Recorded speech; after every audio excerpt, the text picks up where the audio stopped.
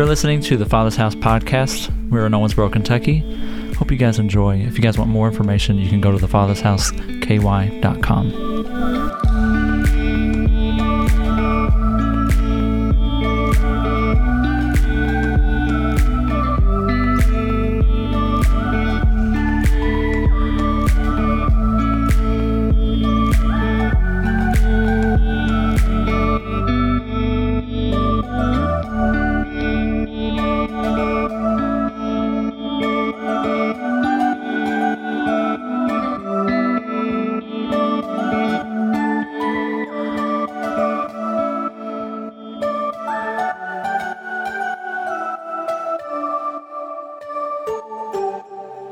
Awesome.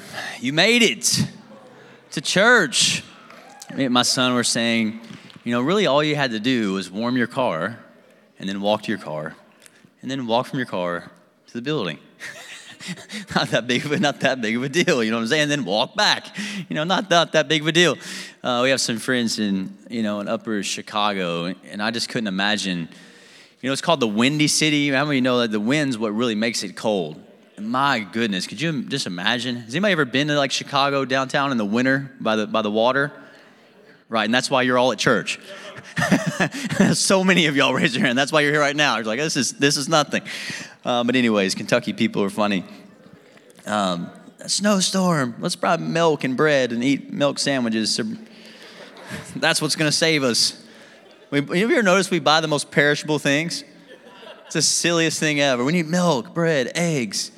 What about canned food and, like a butane lighter or something, to cook with? You know what I mean? Something makes sense. Anyways, moving on. So it's good to come together with the body, amen? It's good to be in the house of the Lord this morning. It's good to just be in His presence. There's just something about His presence that is different than when you're alone. And there's something about His presence when you're alone that's different when you're with everyone else. So it's just, we need both, amen?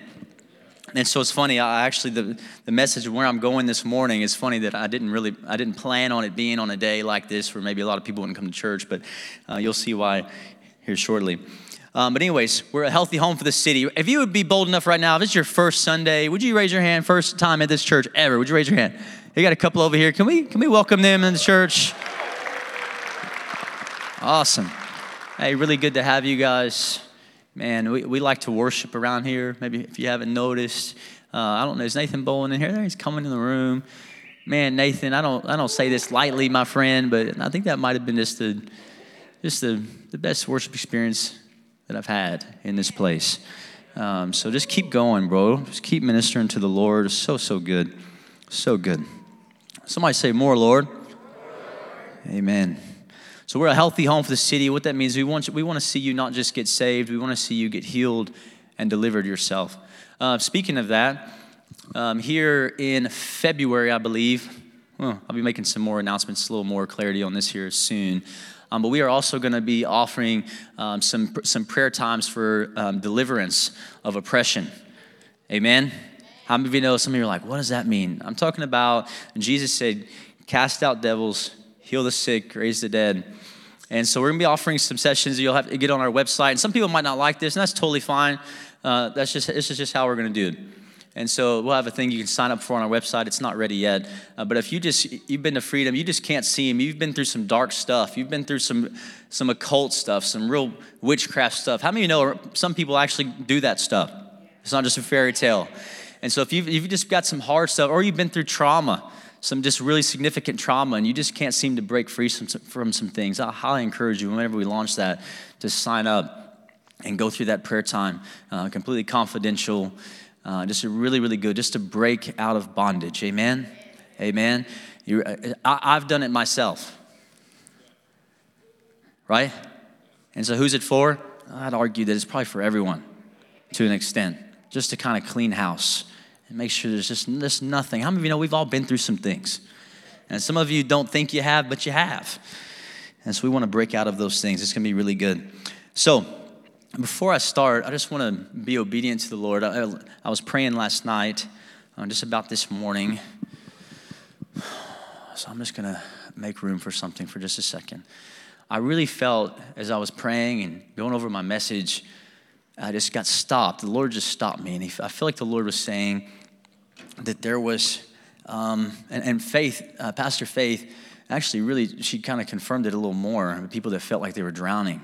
And I had this in my notes. I really just felt this morning specifically that there's a few of you in this room, or maybe just a couple in this room that like, man, you were just really, really broken. And like maybe no one even knows. Or maybe people do know. And maybe it's just a struggle. Even in worship, you're like, man, I just don't even feel like I can raise my hands. I don't even feel like I can press into worship. I barely made it here this morning. I just feel like the Lord just saying, like for some of you that just feel so alone and so broken and just so hurt, I just feel like the Lord, especially lonely, that really kept coming to me, just extremely alone. If that's you, I'm not going to make you raise your hand or anything, but I just really feel like the Lord wants to minister to you for a moment. You know what? If you'd be bold enough, I'm just going to have you lift your hand right now. I just feel like God wants to do something. I thank you for that hand. I thank you for that hand. You're just like, man, I have just never felt so alone lately. Let's just be honest in this place. This is what the Father's house is about. This is who we are right here in this moment. This is a place of freedom, a place of meeting with God. And I thank you for those hands. Could you just keep your hands raised? I believe God just wants to minister to you and touch you. Can we just lift our hands towards people in this room? Come on, church. Jesus says, lo, I will be with you always. And the reality is sometimes we feel like even God is far from us. But I'm here to remind you this morning that he is with you. And he's walking with you, and he knows your hurts. He knows your pains. He knows your tears. He knows your trauma. He knows what you've gone through, and he loves you with an everlasting love. And you're not alone. You're not alone. And Jesus, some of you need to say that had your hand raised. Say, I'm not alone, and I never will be. Lord, we just thank you for who you are. We thank you for that, some of that stuff that is just lifting even right now, just that isolation and solitude that's lifting right now in Jesus' mighty name. We honor you, King Jesus. Lord, and we just pray against the spirit of suicide and death off of people right now in Jesus' mighty name that says that lie that would come in that says, hey, your life would just be better if it didn't exist. It would be a lot easier if I was dead. That's a lie from hell. We just rebuke the enemy this morning and say, Jesus said, I came that you may have life and life to the full, an abundant life with Jesus. So Lord, I thank you for this next season of freedom, this moment right now of hope that just comes in this room and just breaks into people's hearts that have been hopeless. Lord, you can make a way where there seems to be no way. In Jesus' name. Amen. Amen. Come on. Isn't he good? Oh, he's so good. So, man, wasn't last week so good too with the testimonies? If you weren't here, go back and watch the service. I remember I had somebody tell me, they were like, man, I brought some guests, or sometime when I bring guests, you're not preaching or you're doing something different. And I said, good. And because last week was a perfect example for people to see who our church is really about. It's not about me. It's about what God is doing here through the ministry. That's what we want to point to. Amen. And you got to see the proof of what happens here. Not just a good sermon. Not just, oh, that's a good message. We can have a million good messages, but without life change, what are we doing? You know? It's not, there's nothing to it. There's no authority in it. There's no transfer in it. There's nothing that happens if we just preach good and no one changes. Amen? But I'm glad that people are changing, including myself, drastically, little by little. And I just want to, one more thing. In worship, I felt that Lord, I felt, Nathan, when you start singing, Take Me Higher, Take Me Deeper, Set Me on Fire, man, that's just so anointed. It's perfect. And I remember the Lord, when they were singing, God set me on fire. How many of you ever said that before? God set me on fire. We used to sing that song, set a fire down. And I started thinking, and a lot of times I'm thinking like, yeah, he's going to set me on fire to like burn for him and like do great things for him. And I felt the Lord say, I said, set me on fire. And he said, I am setting you on fire. I have been setting you on fire by refining you and breaking off stuff off your life. By correcting you and disciplining you and actually changing you. I am setting you on fire. How many of you know it's a refining fire? And I remember thinking, dang it. Okay, yeah, you're right. Oh, set me on fire. He's like, I am. That's why you've had such a rough couple months. because I'm refining you. Because if you want more of me, there's got to be less of you. So I got to refine you. I don't think we understand what we even pray or sing. And we're like, why is all this happening? Why am I to this rough place? It's because God's actually trying to heal and restore and bring hope to that rough place. Amen. So this week, a couple weeks ago, actually back in December, I just felt the Lord told me to talk about a topic that I just see in the church, not just our church, but in everybody's life, including my own, and including this any church, mainly in America. And I just want to talk to you about the topic of familiarity. Somebody say familiarity. Kind of a fun word to say. Just being familiar. So before we get into this, I just want to kind of talk about the good things about familiarity with God and also the negative things and the dangers of familiarity with God. Okay? So let's pray. Grab your neighbor's hand in a non-weird way if you don't know them.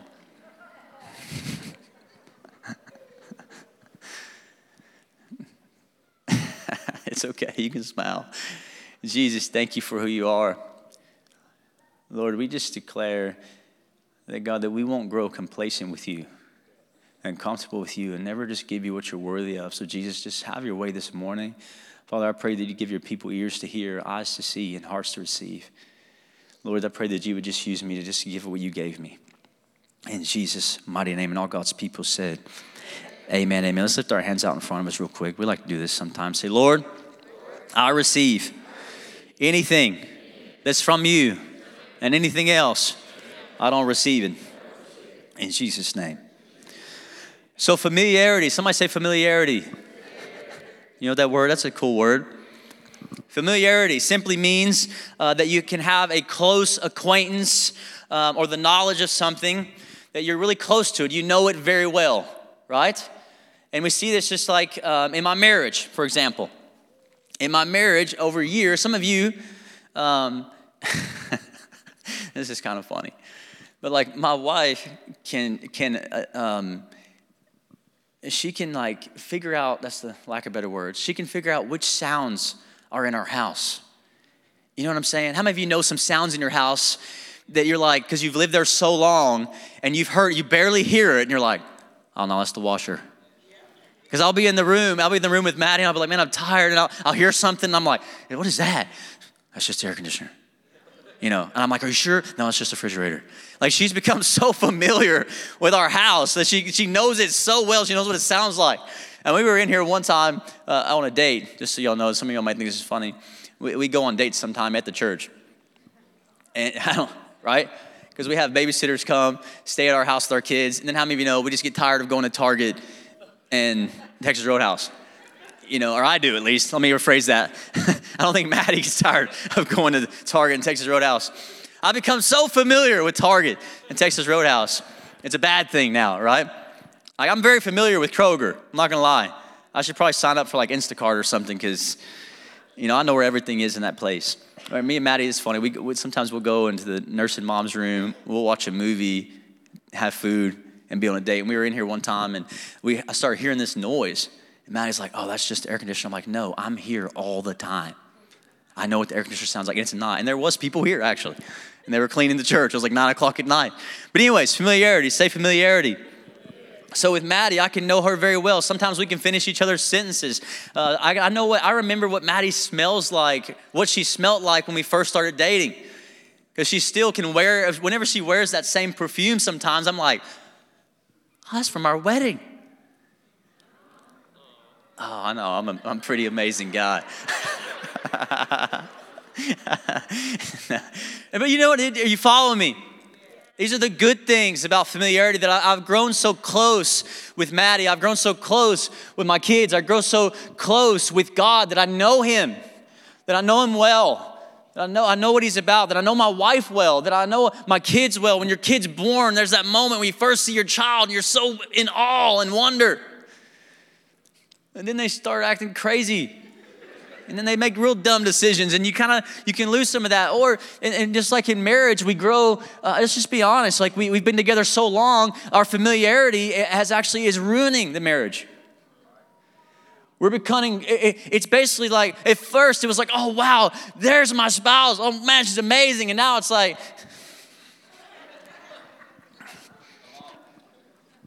Oh, what's up? You need something? Right? We get to, am I the only one? There's good and bad things that can come out of it. We can know each other so well. I can know what she's thinking. I can know what she likes. I can know what she wants. And also, I can get to a place where I'm so complacent with her that I'm not really actually impressed by her anymore. You see where I'm going? And I started thinking, man, and I'm guilty of this just like anyone in this room. And I think sometimes we see the same thing with our children, especially if you're a younger parent. The more you try to be cool with your kids, it seems like the less they honor and respect you. And there's this balance of I'm trying to be a father and I'm trying to be so close to my kids, but also at the same time to actually revere and have a fear of me and a reverence for me. Amen? How many of you know we're at the Father's house? And we want us to see God as a father. We want to embrace him as sons and daughters, but we don't want to forget that he is a holy God and he's an all-consuming fire. He's not just this thing that we should grow complacent with, amen? So it can be the same way with God. When we first meet God, we're excited, we're on fire, we're in awe, we're in reverence for him. We can't wait to be with him. We go to church, we go to small group, we go to everything we can. 20 years later, we're still making a decision whether or not we're going to go to church at all.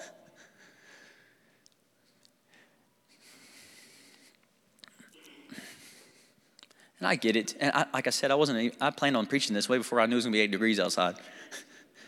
And I get it. Some of our elderly people, it is very, very cold. It's not that safe. I completely understand. But I mean, we just make way too many excuses not to do things for God. And I fear it's because we've just grown so familiar with the Lord sometimes that it's actually ruining intimacy with God. Familiarity with my wife can ruin intimacy. I'm just so used to her. Familiarity with God can ruin intimacy where I'm not impressed by him anymore. Right? I know it's quiet in here. And so we see this with the Israelites in the wilderness in Deuteronomy chapter 4, verse 25 and 26. Moses is talking to the Israelites and he's saying, hey, remember you're desperate for God, your need for God, we're following him. He said, hey, when you get to the promised land, when your and children and your children's children, where's this at? I don't know if I have the same verse. Check this out. When you have had children and children's children and become complacent in the land. Is this what this says?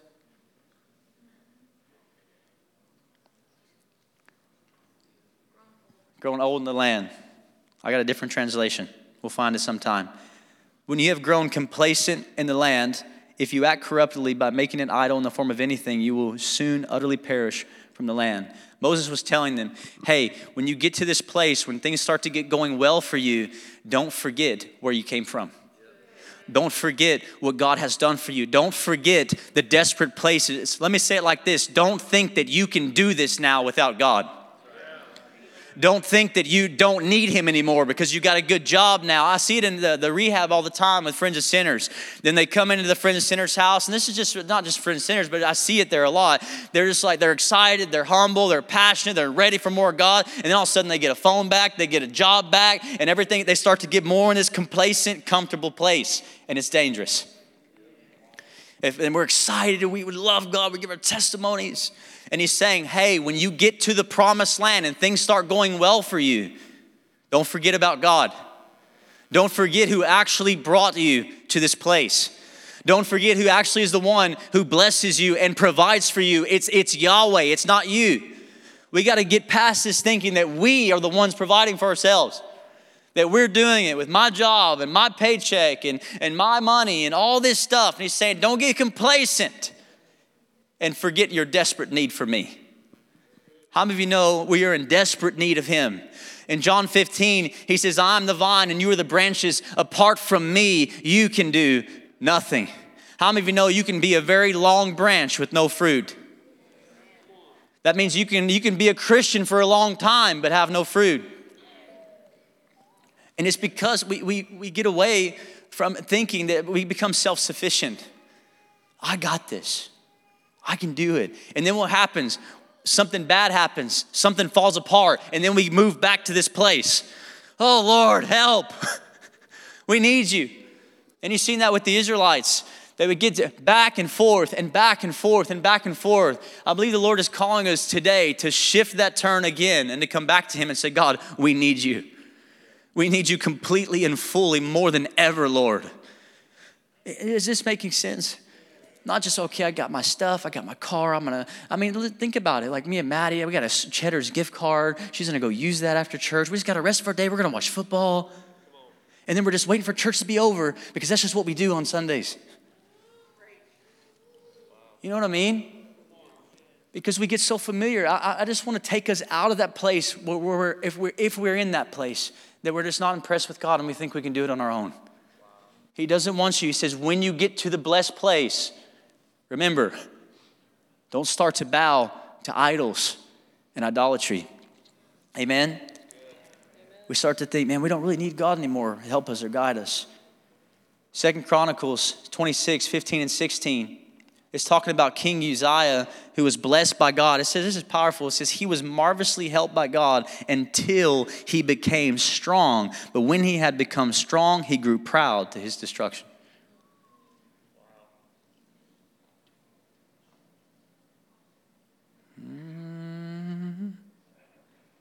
Hold on now, is that the right scriptures? Oh, there we go. It's just different translations. For he was unfaithful to the Lord and his God and into the temple of the Lord to burn incense. He grew proud to his destruction. Did you notice that said God helped him to be strong? And then when he got there, he grew proud. Look what I've done. And then he's destroyed. Then things start to go downhill. And so when we start to get complacent, if you've gotten to a really comfortable place in your life right now, remember the Lord. Remember your need for him. I would encourage you to put on that song, Lord, I need you, and remind yourself, even though I got money in my bank, I got nice cars I'm driving, got everything we need. Let me prophesy every morning, God, I only have this because of you, and God, I still need you just as much today as yesterday. Just as much, Lord. Let me not grow complacent. Let me not grow proud. Let me not start to think that I've done this. No, Lord, you've done this. You took us out. If it wasn't for God even getting them out of Egypt at all, they would have never been in these places. Right? Amen. So only in God can we find true security and satisfaction. Let us not seek the world to satisfy us and let it pull us away from church, from his presence. And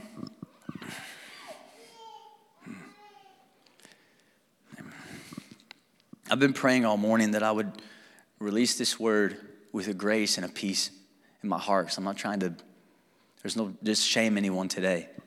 But how many of you know there's scriptures in the Bible where God talks sternly with his people? Amen? And it's because we need an alignment sometimes and a correction sometime to recognize that he is a holy God, church. He's not just to be, God's just over here. It's not that big of a deal. Amen. So, we also see in the book of Amos where the Israelites were really good at going through the motions. So basically they would do all the feasts, they would do the offerings, they would, in a sense, they would go to church, they might even serve. You know, they might even give money away. And this is a pretty strong scripture here. But he was saying, hey, you're fasting, you're going to feast, you're doing all the stuff that I gave you to live in reverence for me. The feasts were there that you would celebrate me. Yeah. The service on Sunday is here so you would celebrate me. Yeah. The small groups are here so you would come and have fellowship and learn to be the body of Christ and be a hope to the world. And he was saying, you do all the things. Wow. You do them well. Attendance. I'll give some money too. I love talking to people around town. I ask them where they go to church, especially a lot of the older generations, they'll say things like this. Well, that's where I pay my tithes. That's where I pay my tithes. That's where I pay my tithes. Did you know that's not what God is worried about? He's worried about that's where you're supposed to be, to learning and growing and thriving and giving your gifts away to be a part of the body of Christ, not just a place where you pay your tithes. Because that's what he's saying in Amos. He's saying you do the festivals. You do all the religious stuff really well. And God comes in kind of strongly. And he says, I despise your religious festivals. Your assemblies are a stench to me. This is even tougher. Even though you bring me burnt offerings and grain offerings, I will not accept them. Though you bring choice fellowship offerings, I will have no regard for them. Away with the noise of your songs. I will not listen to the music. Dang. And what he's saying is, if there's no reverence for me truly in your heart, I'm not receiving anything. Close your mouth. He's saying, I don't want the motions. I don't want the formula. I want you. I want your heart. The Bible says this is what's pleasing to God, is a broken and contrite heart, not a formula, an emotion, and a tithe envelope, and a signed name, and not a festival. And he's saying, you do all the festivals, you do all the offerings, you're checking all the boxes, but he's saying, they mean nothing to me. Those things were designed to bring your heart to me. That's what it's about. This is what we're here. Our church, this building is not the church. This building is an equipping center and a worship center. This is a place of worship. This is a place where we come and gather to minister to the Lord together in one accord. This is a place where we come to be equipped to go out and do the work of the ministry. This is not the checkbox for our Christianity. Amen. I'm telling you, I never wanted that. And that's why I never did it. I refused. My mom was lucky to get me to go to church on Easter and Mother's Day. And I used to go to this church on those days. But I wasn't ready because I didn't want it to be a formula to me. I didn't want to see the same stuff I grew up in that hurt me in church. I didn't want to become that. If I'm going to do this, I'm going to do it for real. I'm not just going to come to church because that's what you're supposed to do. Man, he's worthy of so much more. He's worthy of so much more. So much more than attendance and tithe. Those things are important, but if they're not coming from your heart out of devotion and gratitude and worship to him, he's saying you're missing it. Right? So, man, that's a pretty tough scripture. He said, I'm not even listening to the music. There's another scripture in Malachi where they were doing things without reverence. They were bringing God their sick animals and their blemished animals. And he goes on to say in Malachi, he says, man, oh, that you would shut the doors to the temple before you would bring me that type of sacrifice. So I feel like the Lord wants to set himself up this morning as a holy God that we are supposed to live in reverential fear and awe of. And not just the Father where we're sons and daughters. Yes, that's amazing. This holy, all-consuming fire God is our dad, which is incredible. But we are to approach the throne of grace with confidence. It doesn't mean that we approach the throne of grace and we're not impressed and we're lackadaisical. It means we can only approach it with confidence because of what Jesus did. That's what it means.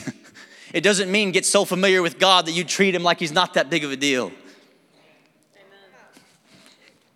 Amen.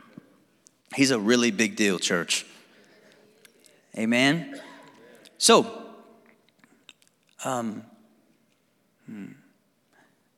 even just church attendance, even small group attendance, different things like this. And this isn't meant to be for everybody. Maybe you're killing it, all these things, that's great. But I think we just get so familiar with church. Some of you have been going to church your whole life where it's just not even that big of a deal to you anymore. And I would dare to say the reason why it's not that big of a deal is because it's been such a formula for you your whole life. And then you start to think, I don't really need to go to small group. No, you don't need to go check a box. That's what you don't need. You don't need to go into a fake situation and be fake and go around people and not be vulnerable and not be real. That's what you don't need. What you do need is to come into fellowship with other believers and be honest and be vulnerable and get freedom and find hope and lose shame and lose rejection and be accepted. That's what you need. You don't need to come just to check a box and come and gather. You need to get in his presence and sing him songs and get in his glory and give him praise because he's worthy. You're right, you don't need that. You don't just need a checkbox church. And a lot of us, just while we make such an easy decision not to go or not to get a part of anything, because it's just another thing through the motion. And then we start thinking church is the problem. I promise you, it ain't the church. And it's not just because I'm the pastor. You know how I know? Because Jesus said you will tell them by their fruit. There is so much fruit in this church of life change. That's how we can know that God is here. It's not just because we got money or money in the bank, we're paying our bills, we have whatever. It's because people are changing. God is ministering to people in man, I get so many testimonies. We've seen people completely broken, completely isolated, now just on fire for God, completely open, completely vulnerable, knowing who they are. It's amazing. It's incredible what God is doing. So let us not just get indifferent about gathering with believers. It's not that big of a deal. No, Apostle Paul would write in 1 Thessalonians 2:8, he says, being affectionately desirous of you, we were ready to share with you not only the gospel of God, but also our own selves. When you start to think that you're just going to a Bible study and not actually going to share of yourself to the body, then it's going to be a formula. You'll be indifferent to it. If you're going and you're not actually being vulnerable and not actually sharing and not actually going to learn and being teachable and being humble, then it's going to be a formula and you're not going to want to go no more. I love hearing testimonies from our freedom groups and small groups, people that are new to it, and then they hear how vulnerable people are in the group. How are you doing? I've been super depressed all day, man. Just can't get it together. It's been a rough week. And they're like, oh, whoa, we can do that? We don't have to say, oh, everything's going well. Jesus is on the throne, man. There's no fear in love. We'll get there. Somebody say, I'll get there. We want to see, like the Apostle Paul, there's so many times where Paul said, man, I long to be with you. I long to be with you. And he wasn't talking about the Lord. He was talking about his brothers and sisters in Christ. I long to be with you guys. And in his humility as an apostle, there was times where he would say, not only that you would receive what I have, but that I would receive from you. Isn't that beautiful? That even the Apostle Paul realized that he could also receive from other believers in the body of Christ. Isn't that awesome? We can receive grace, encouragement. Man, we all need it. I'm encouraged to hear other people's testimonies, to hear what God's doing in their life. It helps me when I don't feel like God is doing anything in my life. It helps me to see what he's doing in yours, because I can still say, there he is. Right? Enemy, I might not see it right now, but I can see it on Anthony's life. I can see it on Kristen's life. I can see it on Dom's life. I can see it right now. I see what you're doing, and devil, you're a liar. Is this making sense? So let's not be indifferent about being with the body. And I'm not trying to be over dramatic, but there's so many nations and people. This is just the reality. People, they cannot gather with the church at all. And if they do gather, people around the world right now are gathering in secret. They can't gather with hundreds of people in public. They would long for, some of these people, they would long to come and be able to gather with a couple hundred people or 1,000 people and worship the Almighty God, but they cannot. Let's not become indifferent to our freedoms that we have in America to worship God freely, to come together freely. I remember it was one of the coolest things. We went to a Stronger Men's Conference in Springfield, Missouri, or somewhere, and there was 10,000 men in this auditorium. How many of you were at Promise Keepers where they had 50,000 or 100,000 men back in the day? Raise your hands, right? There was nothing like it, was it? That many men. Just 10,000. I remember the Stronger Men's Conference. It was pretty crazy. There was a tank there. There was like a midget doing something crazy. I don't even remember. It was wild. And not really my biggest cup of tea. But then they had Jesus too, And I was like, this is awesome. 10,000 men were here. And I remember one of my favorite things was just sitting in the room and being able to worship with 10,000 men. So, wow, look at how much glory we're bringing to the Lord. This is incredible. I can't get that anywhere else. So good. So let's not become indifferent to just being with the body of Christ. Amen. Oh, I don't really need it. Yes, you do. We need one another. That's why it's a body. Literally, the Bible tells us that the foot can't tell the hand that he doesn't need it. He's saying we need all of us. We need all hands on deck. Amen. So we need to value this gift of fellowship with the body instead of thinking I don't really need to. It is a gift. It is a privilege to be able to come together with believers freely and even have small groups to do anything that we can do. It's such a freedom that we have that I feel like we have it so much is that we become indifferent, right? We're so familiar with it that we're not really impressed with it anymore. This is not what the Lord is asking of us, amen? He wants us to be like Paul and say, man, I long to be with you. So another thing is valuing his presence in worship and in general. You know, the Bible says that God inhabits the praises of his people. That means he comes in a greater measure when we gather together like this and give him praise.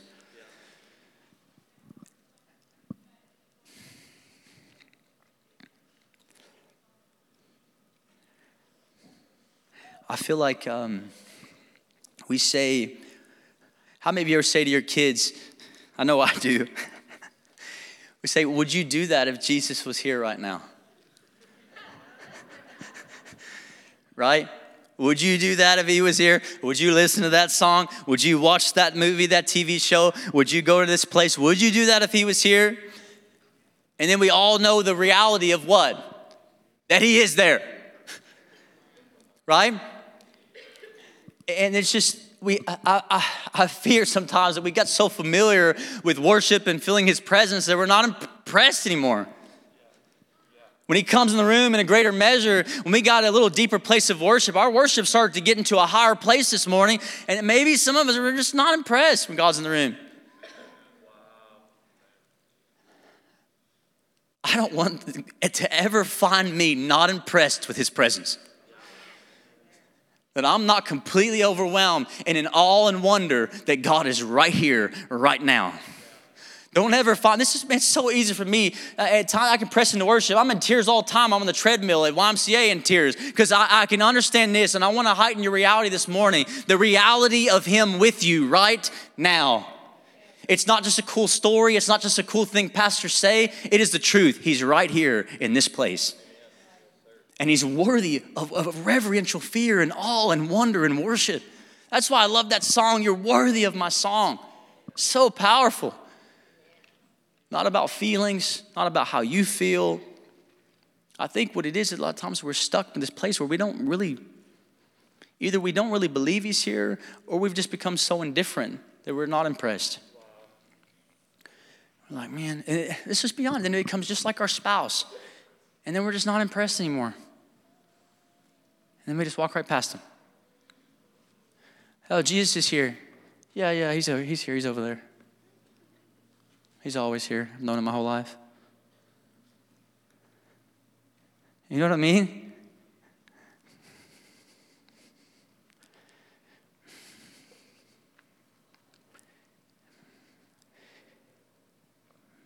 He's worthy of more, church.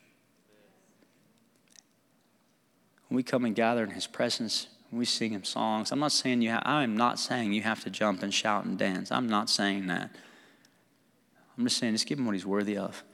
It's a heart posture to be in reverential fear and honor of God, that he's in the room. So can we just say we're not going to be complacent and be familiar with God? We're no longer impressed by his presence. Somebody say amen. I always want to be impressed with him. Always. So, I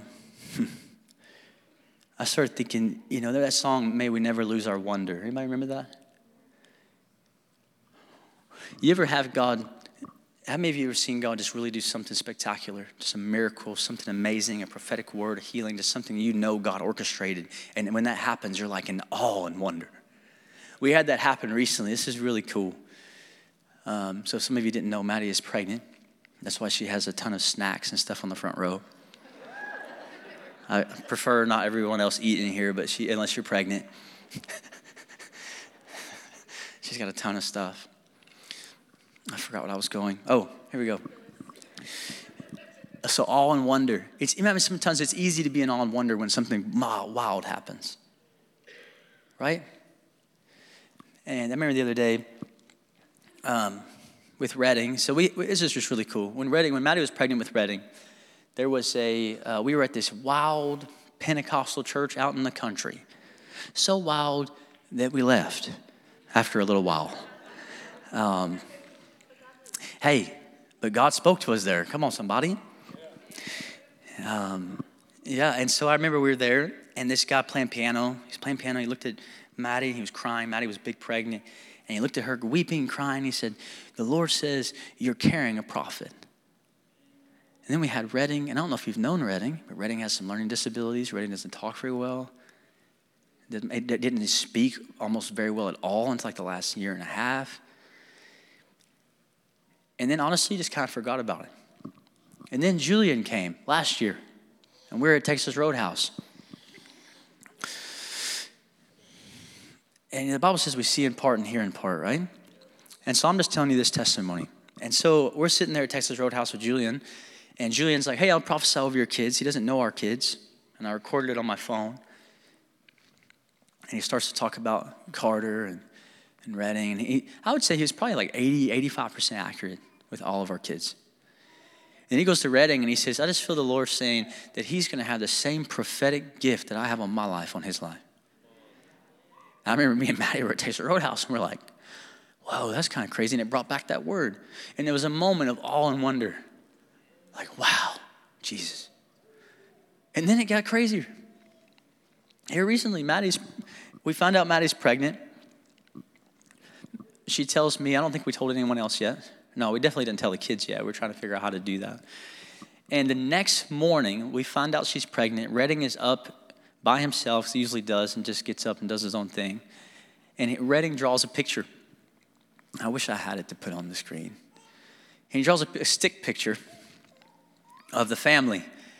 And with Maddie, he draws like this big circle around her stomach. And he brings it to Maddie that morning. And he says, here, Mom. And she says, what is this? That's the family. And she said, well, what's this part? He said, oh, that's the baby in your belly. I remember we were telling Carter at the dinner table, and Carter was like, that's kind of freaky.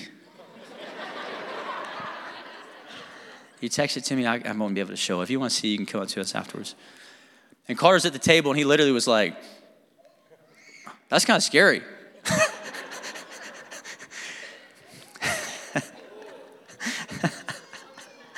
Let us never lose our wonder in awe of God.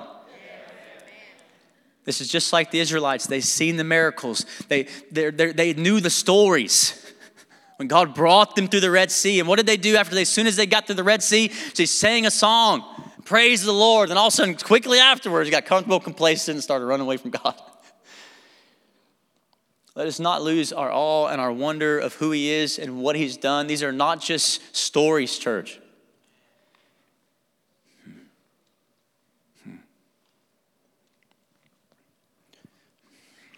How many of you had something happen like that in your life? Raise your hand. If you haven't, stick around. But God is speaking, and he's wanting to grab our attention. And I think that scripture puts it in a really, really good word, Psalms 2:11 NASB. I'm just going to read it. I don't know what they have. I think I had them all wrong. That's good. But he says, worship the Lord with reverence and rejoice with trembling. This is what I want to mark our house. That we're not just so complacent and so familiar with God that we don't really have any fear or any reverence for him. There's something about God. There's this balance about God that yes, he's a loving father, but he is also completely holy and righteous. And so we need to honor him and respect him for who he is. I love that scripture. Worship the Lord with reverence and rejoice with trembling. Isn't that amazing? It's basically saying, hey, rejoice in a way that you're still in this fear of him and in awe of him and wonder of him.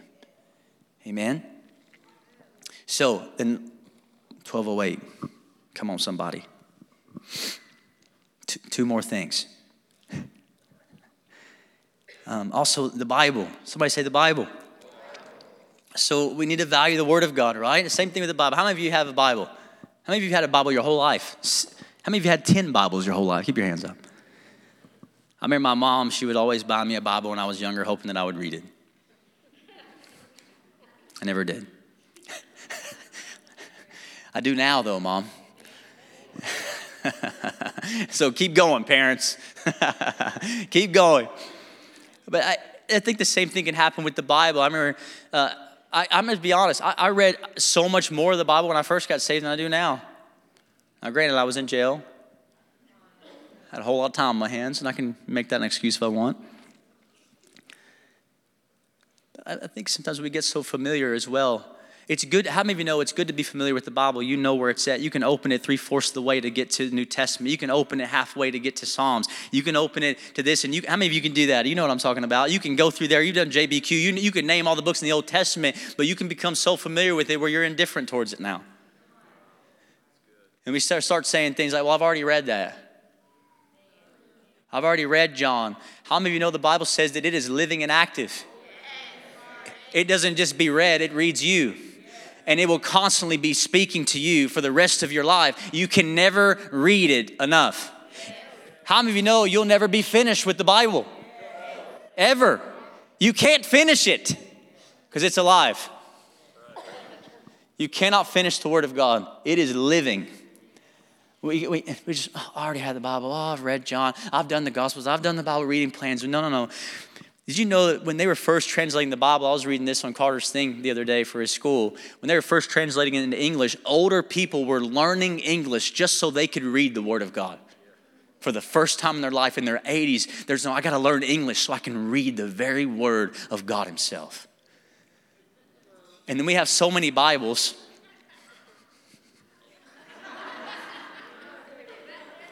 I say, y'all messing with me? Come on, somebody.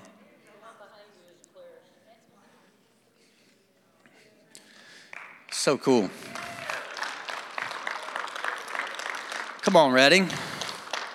We got to have at least one prophet if I'm going to have 5 kids.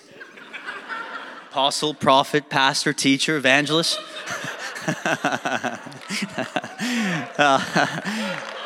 Oh, I'm just kidding.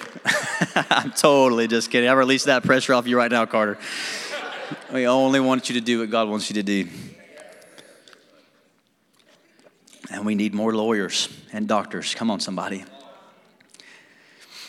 I just said that so he would get rich and give me money. I'm going to remember all this protein and gym memberships and chicken. Anyways, you can laugh a little bit.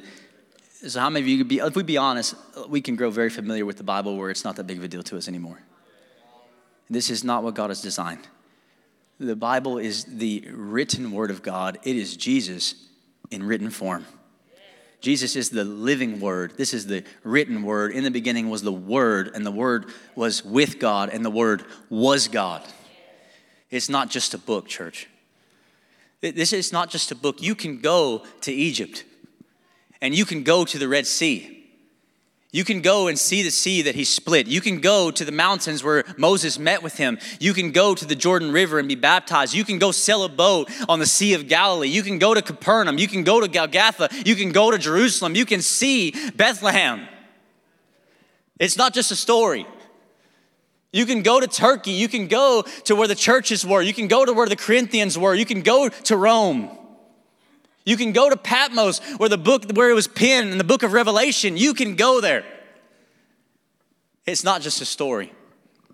And if you want to go, you're like, man, I want to go on a mission trip. If you got the money for something, take yourself, go to Israel. Maybe not right now. I don't know if you can.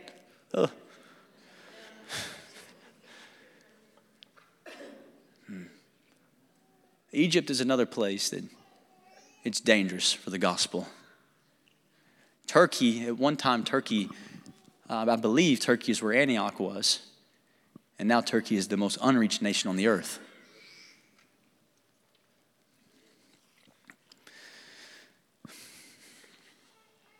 Let's not just put our Bibles to the side. Oh, it's just another year of a reading plan. No, let's cherish the Word of God. Let's be excited about the Word of God. Let's treat it and with reverence and awe and wonder of what it really is, that it has stood the test through the ages. Amen? Amen. So, what do we do? Psalm 63, verse 1. It says, God, you are my God. Earnestly I seek you. My soul thirsts for you. My flesh faints for you. This is the answer. Let us be a people who seek the Lord. Even though this is where it gets kind of confusing sometimes. We have Him, but we're called to seek Him. We have the inheritance, but He still says, seek me out.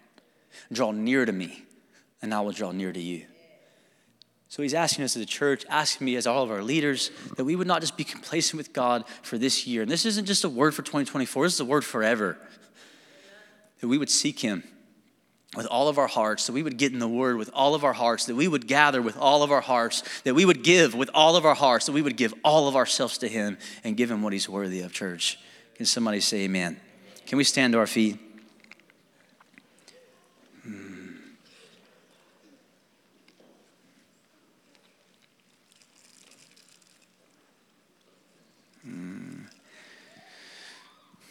How many of you know repentance is a good thing?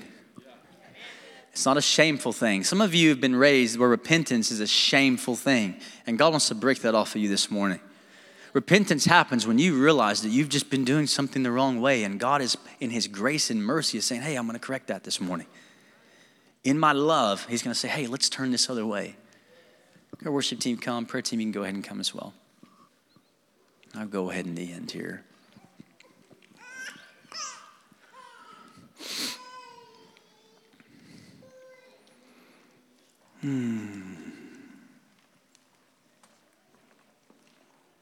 Somebody just say out loud, say, I'm going to seek you, Lord. Come on, say it again. Amen.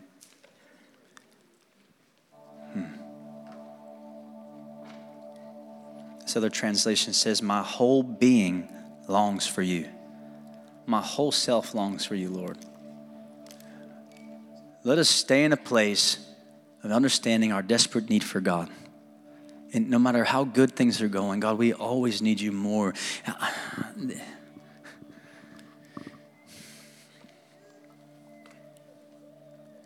Not every open door and every blessing is from the Lord. Some of those things can, so many jobs, so much work, so much stuff coming in can be something to actually pull you away from him. So don't let it. Amen? Let's treat his presence in awe and wonder. Let's treat his word in reverence and awe and wonder. Let's treat gathering like we long to be with the body of Christ. Let's not grow indifferent and complacent to our freedoms and the things that God has given us. Let us not be impressed with the cross. Let us not be impressed with the resurrection. The simple fact that he forgives our sins, that should always wow us. That should always be. Do you hear what I'm saying? Some of you, you've heard it your whole life. Man, your sins are forgiven. Yeah, I know they're forgiven. They've always been forgiven since I was 7. No, the cross was a big deal. The suffering of Jesus is always a big deal. And there's something we always have to give him what he's worthy of. Jesus, I thank you for saving me. I thank you for forgiving me. I thank you for loving me at my worst place. And you're always worthy of my song. You're always worthy of everything you ask from me, God. You're always worthy. Can we just lift our hands in this place? Jesus, you're worthy of everything we have. And just take a moment right now and just in your own way, just kind of repent for anything that you've been complacent about. You've been complacent about coming to church. You've been complacent about the Bible. You've been complacent about his presence. You've been complacent about the cross. You didn't even realize it. You're thinking, God, I'm not really impressed with you anymore. Say, God, forgive me. I honor you. Find me grateful. Find me thankful. Find me with praise always on my lips, Lord.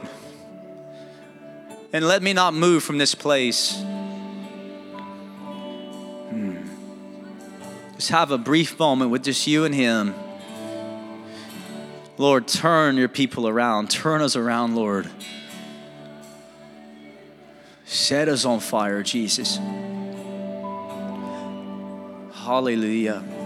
And if you're here today as well, under the sound of my voice, if you can say, I don't even have a relationship with Jesus. I've never been saved.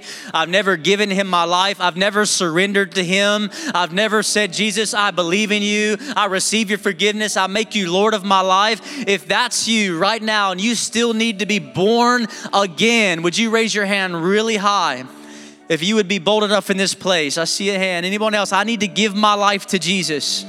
I need to give him my life. I need to surrender all to him. I've never wanted to come to, man, I feel like there's someone in this room, maybe a young man in the maybe early 20s, and you're saying, man, I've never wanted to play the church thing, and that's not what I'm inviting you into this morning. God is not inviting you into playing church. He's inviting you into a relationship with Him.